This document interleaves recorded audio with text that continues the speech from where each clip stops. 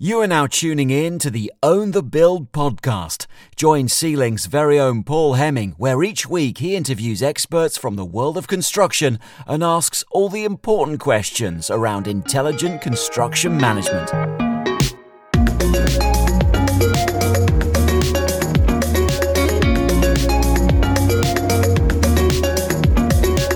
Hello and welcome to episode 103 of the Own the Build podcast with me, Paul Hemming. How is everybody doing today? I hope you're all well.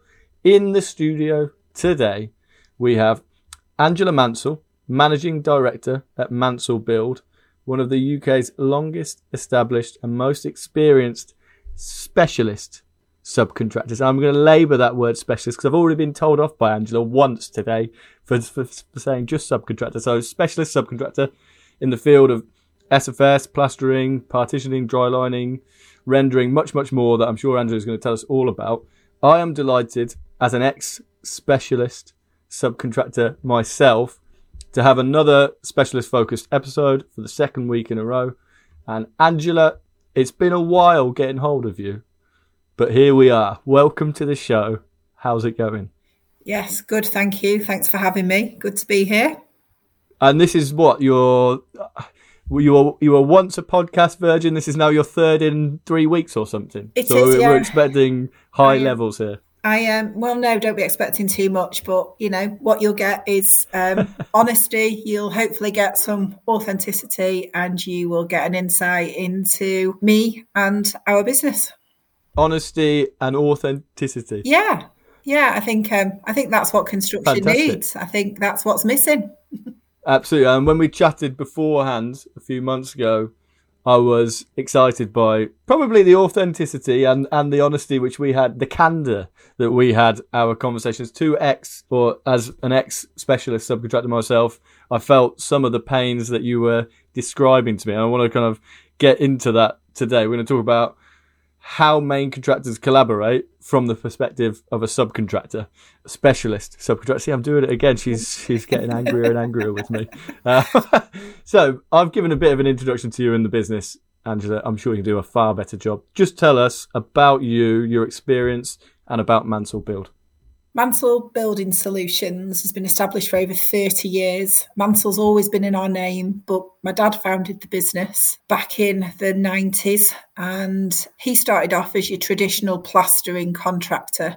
And he was always mindful of there's nothing that's more certain than change in the world. And so he was always progressive and ahead of his time. So he very quickly transformed the business from a plastering contractor into a dry lining contractor, into an SFS infill contractor.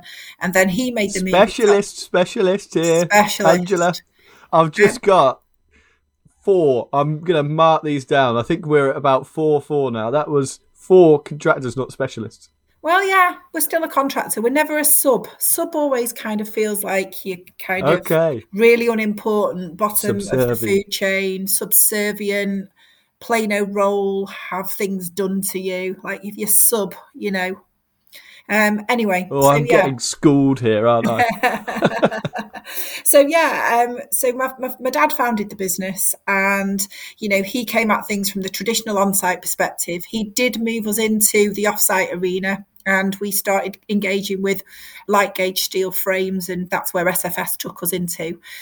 We now operate in a 50,000 square foot factory in the heart of one of the Manchester boroughs in Bolton, in Horwich. So we're part of the Greater Manchester 11, and our business has evolved. My dad passed away back in 2018, and the business has evolved as me and my sister have taken over the ownership and leadership of the business, along with a couple of other directors.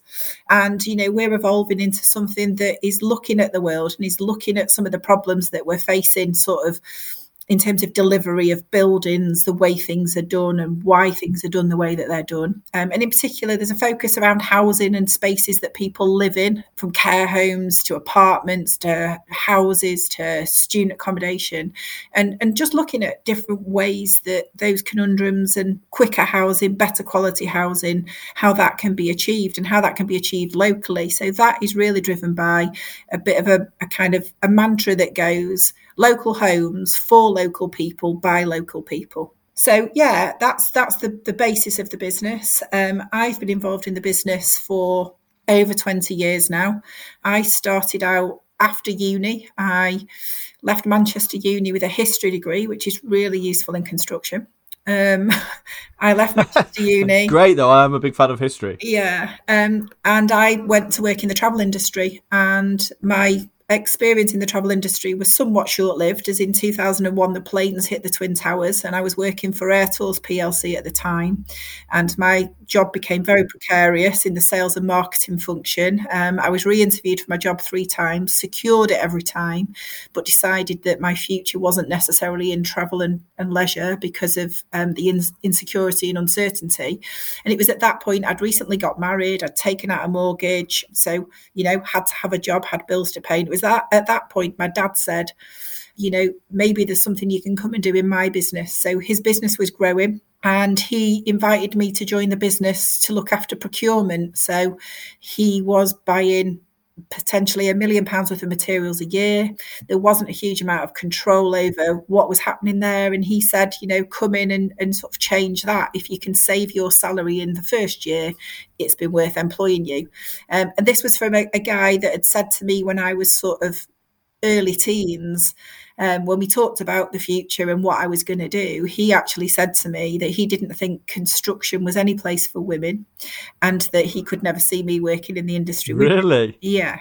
So, I was going to ask you, because, we've talked about this before with many guests on the show, that for most people, or for a lot of people, from my experience, who end up in construction, it's usually because of a family route in construction. I feel relatively unusual in that I came into construction with no one that I know in construction. I was kind of completely new to it, just saw an advert in a paper for a trainee QS and did it. But I often hear a lot of stories about, oh, my dad was this or my mum was that, and I ended up in construction because of that family tie. But I wanted to ask you, your journey is quite unique, but it sounds like your dad didn't think that construction was a home for you. How do you feel about that now in reflection? Well, I think it was, more of a sort of a protectionist sort of side that came out of him. I don't think it was the whole issue around, women couldn't cope with construction or couldn't get on in construction or whatever. I think he just saw, certainly in the 80s, you look at 70s and 80s, and he just saw a world that was dirty, it was dark, it was, full of the sort of the vernacular of the time. And, construction sites at that point were of their time, and it would have been an uncomfortable place for a woman to be. I think that was more what he meant, rather than women should be chained to the sink and this is no work for women. And I think as I joined the business, what he did actually say to me, I'm seeing more and more women, I'm meeting more and more women, female QSs in particular. That's where you started to see females begin to pop up in the industry. And some of those early groundbreakers, they did pave the way for people like me, because my dad picked his head up and sort of thought, well, actually, this is changing. And could I see my daughter now working in this industry? Yes, I probably could. So I think that in itself demonstrates the change and the shift in the sort of maybe 20 years that he'd been involved. But as you said, I have a family connection because my dad was in the industry, but he didn't. He was just like you. He got a job in the bank when he left school and wouldn't conform. And in the sort of 60s when he was working, wouldn't have his hair cut, wanted to listen to the Rolling Stones, and so got asked to leave the bank. And as he was going home on his way, he sounds just like my dad. Does he? Very similar. Yeah, my dad was in a bank and got told to skedaddle as well. So as he was on his way home to tell his mum that he didn't have a job, he lived in Chorlton. So he got off the bus and he noticed a sign on a door on a building site, trainee QS wanted. So rather than go home without a job, he knocked on the door at what was Withington Hospital in Manchester, which is obviously now a huge kind of redevelopment site, and apartments and all sorts are on it. He knocked on the door and he helped build the hospital. He trained as a QS, and that's how he got into construction. Well, there you go. That is interesting, isn't it? Now, going back to our first conversation, and I kind of touched on it briefly at the start, because the authenticity and the honesty that you showed me in that initial conversation made me think, I definitely want to record a show with Angela. One of the things you said to me, and this is sticking with that gender point was, and it really stuck with me, was you said, I genuinely think there is too many men in construction and this slows the pace of change. That was a few months ago, but when he said that to me, how do you reflect on that statement now? Like, I'm sure you feel kind of the same. It hasn't changed much, but what do you think of that now, me reading it back to you? You know, I think the world, you know, it is diverse, isn't it? You know, like, I don't even want to get onto the issue of gender fully, but, you know, my perception is half the world is men and half the world is women. And so we are in a male dominated industry that's missing out on a huge chunk of half the population and what they can bring to the table. And women bring something different to the table. And so I think it is a remiss of a sector that is really struggling, that needs to change, that needs to do things differently, that keeps talking, report after report after report, talks about all the things we need to do, and then we don't do them. And I just sort of sit there and wonder whether, you know, part of the problem with change is it's uncomfortable. Chances are some elements of whoever's sat around the table might end up losing out. And just with the way men perceive things and the way men, I don't know, it's like schoolboys in a playground. That's the adage that I use. I see a lot of schoolboys in a playground seem to play out in construction. And I just think women handle those situations differently. Yeah, I do. And so I think because women look at things differently, I think, you know, if you had to go down the EQ route and start discussing emotional intelligence, I think, you know, a people-centric view of the world rather than a project-centric view of the world. I think women just bring something different to the table, have a different take on things. And you know what? If there was more people higher up the chains, sat around board tables, there were more women, you might just see things moving a bit quicker. I think it's well proven, isn't it? Yeah. Research in other sectors, research about how diversity in thought and diversity in voices around the table, whether it's around the board table, around a project board table, whether it's around the construction sector table, it just brings benefits. And I completely agree with you on that. And the more diversity of thought we have, the better, right, as an industry. And I think we're starting to already, you know, if you go back to what you were saying about your dad in the 70s, 80s, 90s, and where his mentality was, where the mentality of the sites probably were versus where they are now, it's a whole shift change, isn't it? Whether or not the pace of change is quick enough is a debate to be had, isn't it? But we're kind of going to talk today about our shared experiences. We're going to lean far more into yours as a specialist contractor and how main contractors collaborate, right? From our perspective as specialists. So you said one thing at the top of the show. You said, you know, subcontractor or specialist feels like you're at the bottom of the food chain. That is a feeling that resonates with my experience. I was a subcontractor and that is just something that happened, or a feeling that you had all the time. What challenge does that bring to you as a business, first and foremost? I think the problem that we have is it's hand to mouth, because everything is driven. We are contractors, we're specialist contractors. And because everything is driven through a contractual relationship, then everything that we do is driven by that contract and that project.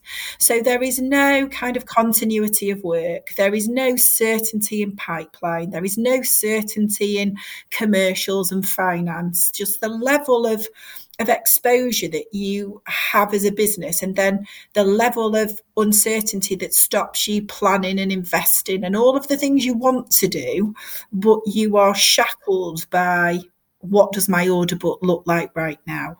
And you know, you're lucky if you are 6 months out, I think, on an order book as a specialist in the world I operate in. You might get to 12 months, but so to be trying to plan for sort of 3 to 5 years, but not really know where your revenue streams are going to come from, but you know you're going to get some revenue. That's a really challenging place to be as the owner and leader of a business.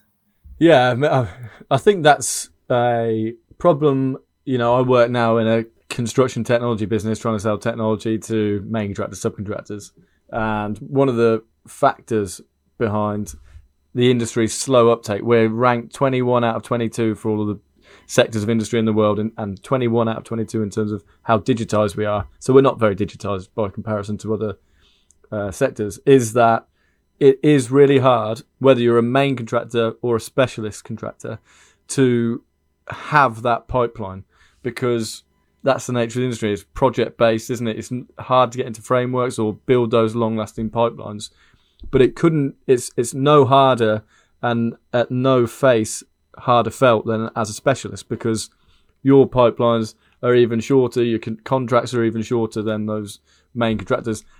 Do you think that main contractors recognise how much of a challenge that is for specialists like yourself? Because listening to you speaking there, you think, okay, if I'm the main contractor who's placed the order, you think, well, you have got certainty.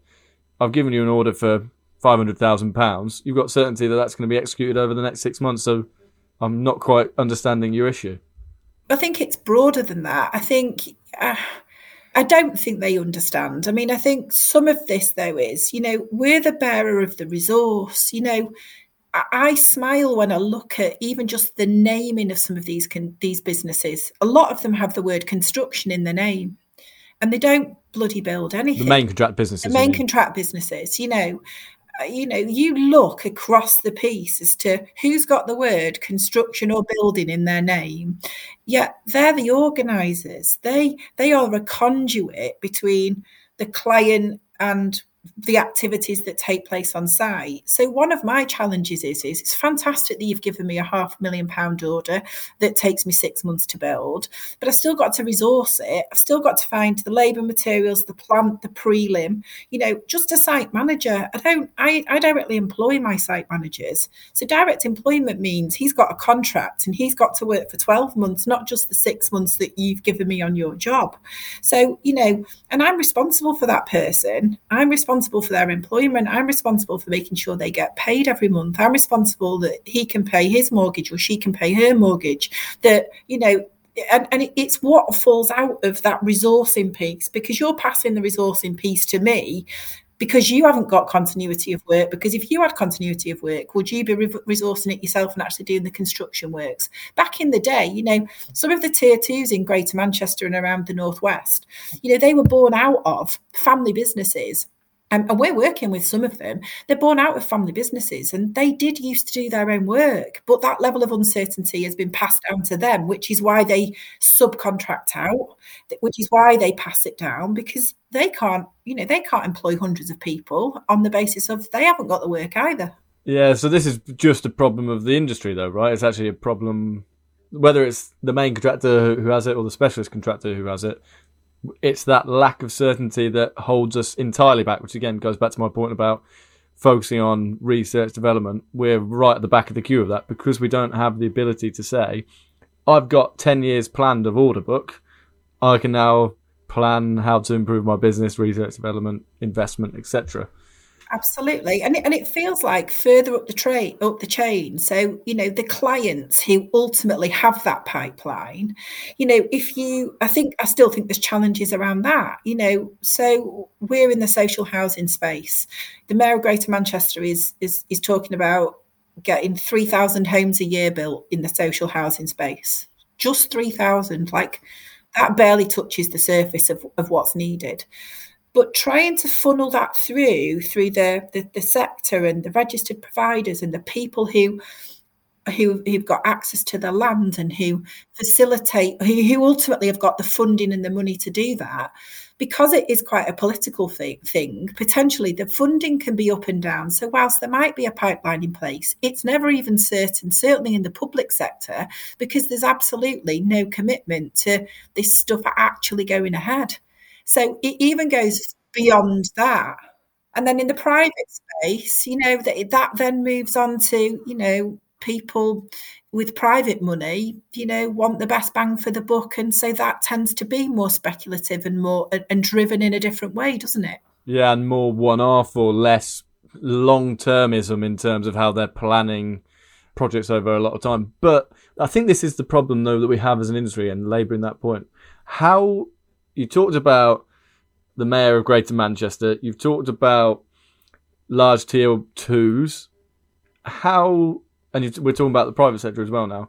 as a subcontractor, how do you honestly think the world could be a better space, construction could be a better space? Like, how could those organisations say, this is the pipeline? Because you still wouldn't have that guarantee. Like, is there a way that you picture construction working differently to help us all plan better? Not necessarily. I think it is more about the attitude. The word collaboration is flung about this industry. Willy-nilly. Willy-nilly. It's a buzzword, but you actually need to find.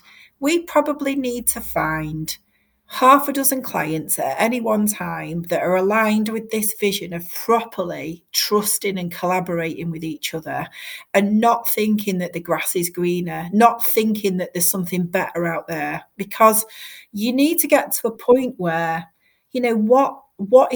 what is this really all about? Yes, it's about the commercials and the money, and it is about what things cost, but what are the real value drivers? What's going to add value to the way that your projects are delivered? Being on time. I've never been involved in a construction project that's ever delivered on time. I've not been involved in one. Now, that is just tragic. If we can focus on some of the really important stuff, like money is important, don't get me wrong, but sometimes I think everyone's too busy swatting the fly and the rhinos behind them. The bigger piece to it all is, what is best value? Delivery on time to a quality standard. Then we start chucking in social value and procurement requirements, and there's a whole overlayer of what does true value look like, and what does true value ultimately back up to the client look like. So I don't know that I've got a fix for it, but for me, it has to start small. It starts with people. It starts with building up connection. It starts with building up trust. I genuinely want to be helpful in this industry, and I think people think I'm bonkers. I think, I'm not trying to sell you anything really. I want to help solve your problems, and I want to make what you're doing better so that it's a great result. I think most specialists do. Yeah. Because that's kind of like, that's what we are, right? We're the experts in our niche field. We know how you can value engineer it, make it better on site, make better decisions for the greater good, but often hamstrung by the fear is how I felt our businesses were. You're not seen, you're not heard, you're not valued, you're not engaged with early enough, you're not asked to, you're not given a seat around the table. Yeah, we're the ones that have actually got all of that knowledge and that, like you say, and that expertise. Unpack it, use it. That's your value. We're the specialists. We're the specialists. Interesting, really interesting stuff. And I want to get into procurement routes, your experience actually with procurement, and how that now leads into your own mindset. But we will do that right after this break, Angela. Hello, it's me again. I wanted to share a quick story with you on why I co-founded C-Link with my best mate Chris. Chris and I, we're both QSs, and this is going to sound sad, but one night we were sat in the pub talking about subcontract tendering, and we realised the industry had a problem. Number one, procurement was too paper-based. Number two, it was too time-consuming, and every QS had their own unique way of doing things. And number three, perhaps most importantly, if you want to competitively tender, you need to know hundreds of the best subcontractors. We simply didn't. That's why we created C-Link. It's software to solve subcontract tendering. We wanted to remove these challenges and help the industry get better. So if you, or someone you know, tenders with subcontractors, you've got to see our software. Head over to our link, www.get.c-link.com/podcast to find out more. I will include it in the description box, so again, there's no excuses. Now, let's get right back to the show.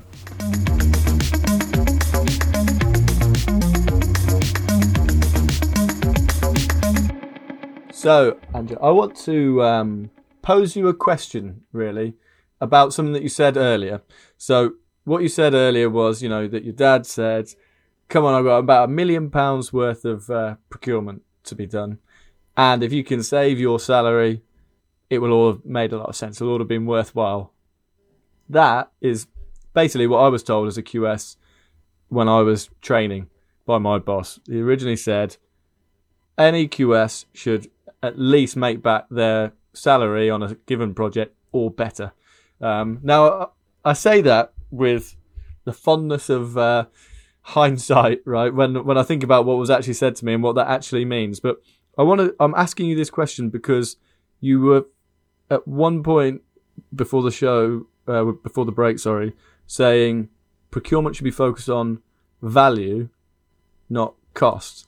But then I want to talk to you about your experience, because it sounds like your dad said to you, I want you to focus on cost. Well, I suppose it was quantified by my salary at that point, which, at that point was probably around 2.5% of that £1,000,000 spend. Okay. So I came in with the mindset, though, my immediate reaction and the way I looked at that wasn't, I'll just ring everybody up and ask them to knock 2.5% off the prices, and then that's it, job done. My way of looking at it was, is there a better way to do this without squeezing the supplier? Because the value in the supply chain, certainly from where I sat, was additional things like, yes, price is important, but it was additional things like, do we get the delivery time slots that we need? Do we get what we need when we want it? Can they deliver? What credit terms do we get? There's all additional value around just that small supply chain. So it was then a question of, is there a different way to skin this cat? Consolidating, if I gave people more business, was there more incentive to do something a bit different? Was there, how did all of that pan out? So I didn't just come at this purely looking at price. I wanted to look at, I'm quite logical, quite systematic. So it was about systems, processes, and the bigger picture in terms of what else are we getting from this supply chain and how can we maximize that? It could well have been that we went from 30 days to 60-day payments with somebody, but that had a value. There was still a value in procuring that way. So that's how I approached it. I think it's really interesting, and I lean into my experience here. So I was a building envelope subcontractor, so specialist. At times I would have been, procuring SFS packages as part of I'd be doing the curtain walling, I'd maybe doing a bit of SFS, doors. I would be doing subcontracting.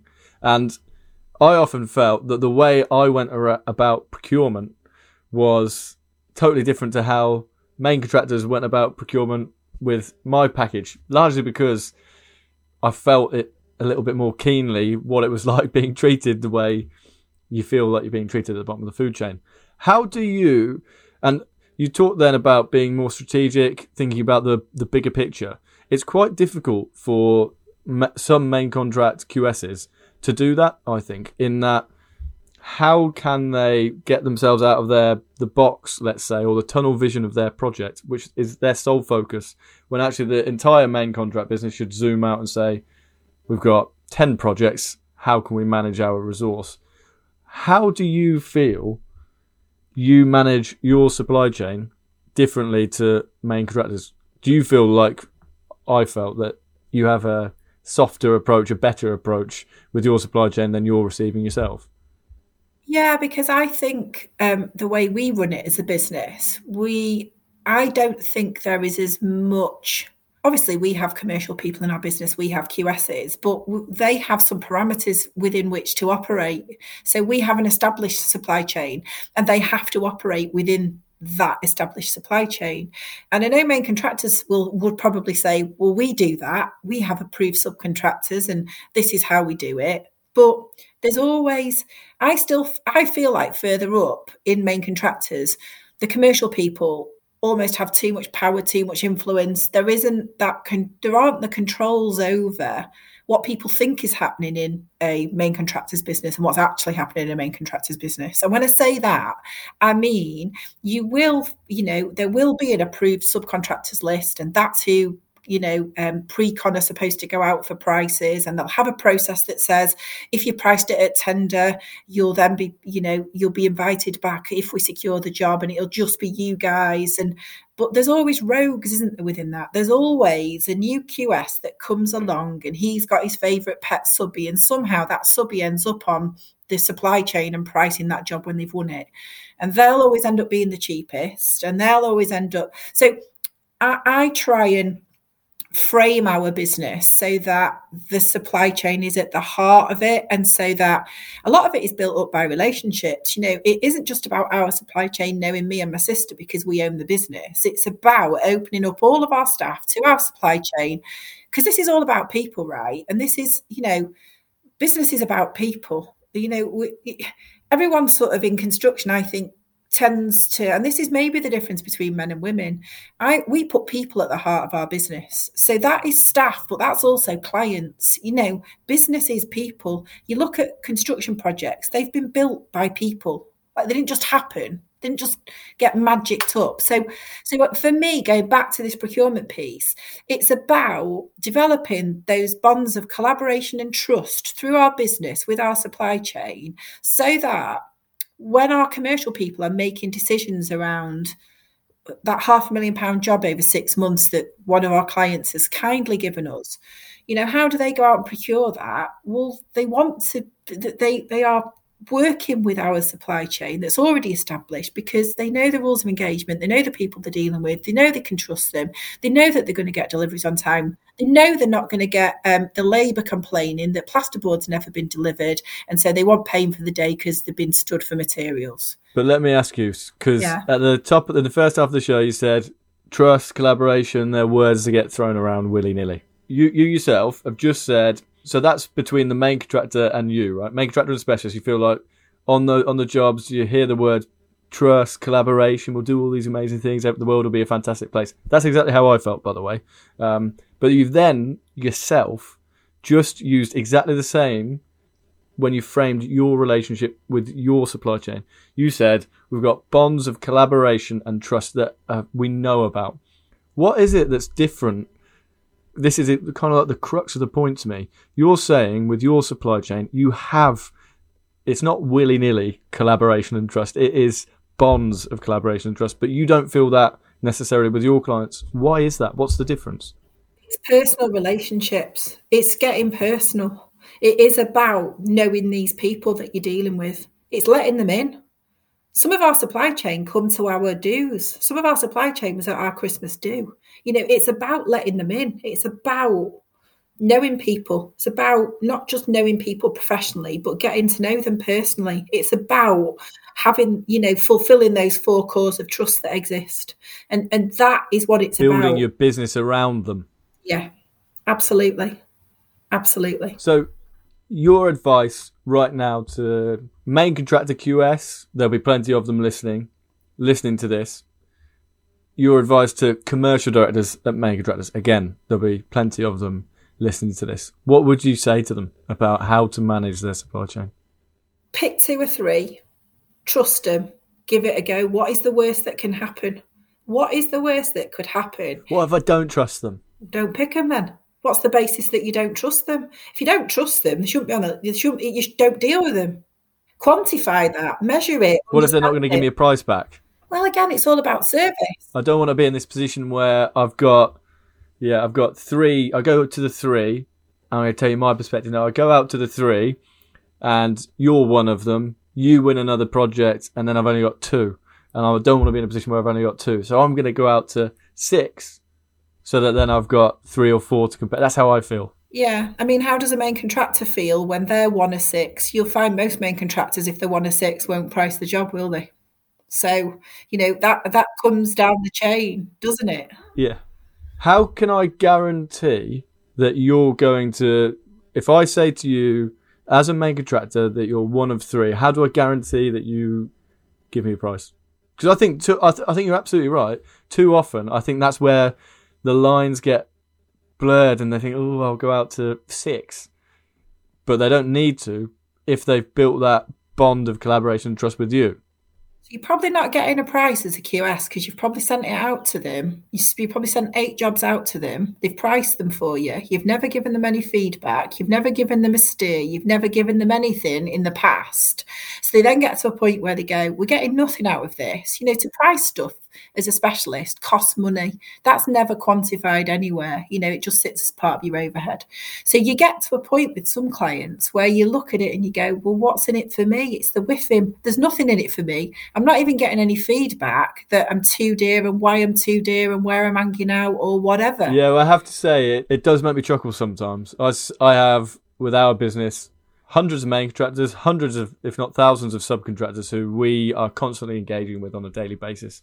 And I will often speak to main contractors about their pipeline and ask them, how's it going? What's coming up? What are you looking at? And they'll say, we priced this and we never heard anything back. It's so frustrating, that this happens to us. And then at the same time, I will know full well that they've had 50 subcontractors price for them and have probably communicated to 10 of them out of the 50, and 40 are kind of sat there in the exact same position going, haven't heard anything from this main contractor. What the hell? And it always makes me smirk, probably, when you think that you hate the treatment to yourself but are unwilling to accept that you are treating further down the supply chain, further down that food chain that we were talking about, people in exactly the same way that you're not enjoying being treated. I don't think I do that, though. I think, you have to practice what you preach. I genuinely don't think I waste people's time. I think I give feedback. I think because I'm so aware of how it affects us, I think that's how I operate. And for me, there's a temperature check as a QS sat there. How do I trust them? One of the things I don't know who said it to me. You check their temperature? Well, no, you could do. But for me, it's this person who's sat in front of me. Do I trust them? Like, would I leave my mum or my kids with this person? Do I think they're genuine? Do I think their intentions are honourable? It is that level of where do I sit with this person? And if you don't sit with them, well, then you don't trust them. There's something not right, isn't there? It has to be down to that human factor. It has to be. So you, as a specialist contracting business, those suppliers to you and those contractors that sit below you, so whoever they are, your suppliers, your installers, they are kind of like the lifeblood of your business, aren't they? That's how I always viewed it. They really are absolutely essential to every single thing that you do. And yes, you may have 2 or 3 suppliers that you regularly engage with, and they're well aware that there's 2 or 3 suppliers that you regularly engage with. But because that relationship is consistent, constant, and almost forever improved and worked upon, because you know that you need them to get you out of a hole at certain times, it is a relationship that lasts for years, right? Decades in many cases. And that, to me, strikes me as the real tangible difference in mentality, because they're so important to us as specialists. We know that they are everything to the success of our project, but it's funny that in many cases, not all cases, I don't want to paint all main contractors as this, but in many cases, for main contractors, the specialist is absolutely critical to the success of their project. But it's that difference in mentality almost, isn't it? That real close feel that you have with your supply chain, which you're not feeling that you have with your clients, which is strange, isn't it? It is. It's almost like, we are disposable to a point. That's how it feels. And to me, it's a feeling. But in the face of potentially what we've got coming down the track in 2023, there's talk of up to 6,000 business failures in construction this year. Now, that is going to impact, even on a contracted pipeline, that is going to impact massively. So the other side of this is sometimes further up the chain, you can be it's a self-fulfilling prophecy if you're not careful. I think that if you are treating your supply chain as a disposable sort of piece of rubbish to be thrown away sometimes, that's how it seems, then you're never going to foster. It's amazing that that's how you feel. Yeah. Honestly, I mean, if I was a main contractor listening to this and knowing the business that you have built, Angela, that you run, just hearing you describe yourself as disposable rubbish almost, as that's how you feel, I think that anyone who's listening who is at a main contractor should hopefully listen to that and think, surely that's not how they feel. But I can assure you from my experience, and it's amazing to hear you say that is how quite often you do feel, and that's one of the main problems, right? And that feeling is coming from maybe 3 years ago, from something that happened specifically in the pandemic. And you never know; those people who were involved might be listening, and they know who they are. But if we don't get to grips with this, if you listen, I just look at it and go, you can't wander through life trusting no one. So just give trust a go. Like, what is the worst that can happen? The worst thing that can happen is someone breaks your trust and it doesn't work out, and you're going to be no worse off than where you are now, because you don't trust. People are breaking your trust anyway. So you're going to be in no worse. You could be in a much better position though if it does work out, and chances are it will work out. Yeah, and I feel like specialists, which is what you are championing, that I say, and we actually call contractors specialists in our business, so I don't know why it's not rolling off my tongue so much, but we have always, I felt, go into projects thinking, how can I impact this, architectural design, this main contractors program, how can we bring something to it with our expertise that improves the overall picture? And if you go into it with that mentality, we want to help, we want to improve things, surely the whole project can be better. But it is about, I think you said that bond of trust. I think that's the difference. You can throw around trust all you like, but it's that, and I know, I saw it in the business that I was in, it's where you know that you can pick up the phone and that person knows you and will support you, and you can absolutely trust that there is a result on the end of the line. And that's what specialists want to give to main contractors if the relationship is there. My final question for you, Angela, we've raced through this show, but I guess it's quite an open-ended one, but I'm interested to hear what your view would be. What is the single way that you would like to change main contractors if you could? I think it is this accessibility. I think one of the things I've started to do sort of post-pandemic is I pick up the phone as an MD of a specialist. I pick up the phone. One of the first things I want to do when we begin to engage with somebody, even if we're just pricing work for them, we're not even been given a contract, we're not fulfilling anything. First thing I do is pick up the phone to their MD, introduce myself, and I say, the crazy thing about construction and the way that it generally operates is that we potentially will only talk and be reactive when the shit hits the fan. And that is absolutely the wrong way to go about conducting business. The best way to conduct business is for me to speak to you up front, for us to develop a relationship, and for us to understand your business, for you to understand our business and what we're capable of delivering, and for us to work together on a common path and a common goal. Because if you successfully deliver projects that we've helped you on, you can see where that ends up. So for me, it is that openness. It's about and the amount of people trying to get hold of some of these MDs, the amount of people that won't speak to me is frightening. And so for me, it's that accessibility, that openness, that candidness, so I would change that. I think the problem is some of these, certainly tier ones, they're so big. There's so many people to kind of engage with. How do you go about doing that? So yeah, I'd change that element of kind of accessibility and openness. I also would just, it's something I've banged on about for the last 20 years, but it is that earlier engagement. Just make some decisions earlier, take the risk, that just pick someone, run with them, get them involved earlier, sit them round a table, because they're the ones who are specialists, who can bring stuff to the table that you don't know, and that will ensure a better success of your project if you let them in. On that note, and I will say this, I asked you for one way you change main contractors. You've given me two. We've got a bonus one there, so I'm very, very, very happy with that.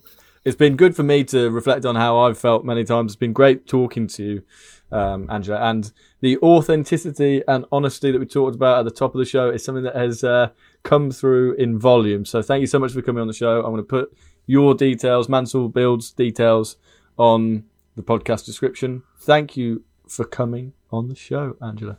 Thanks for having me. All my pleasure. And as always, everybody listening, we will be back next week. Have a great week ahead. I'll speak to you soon.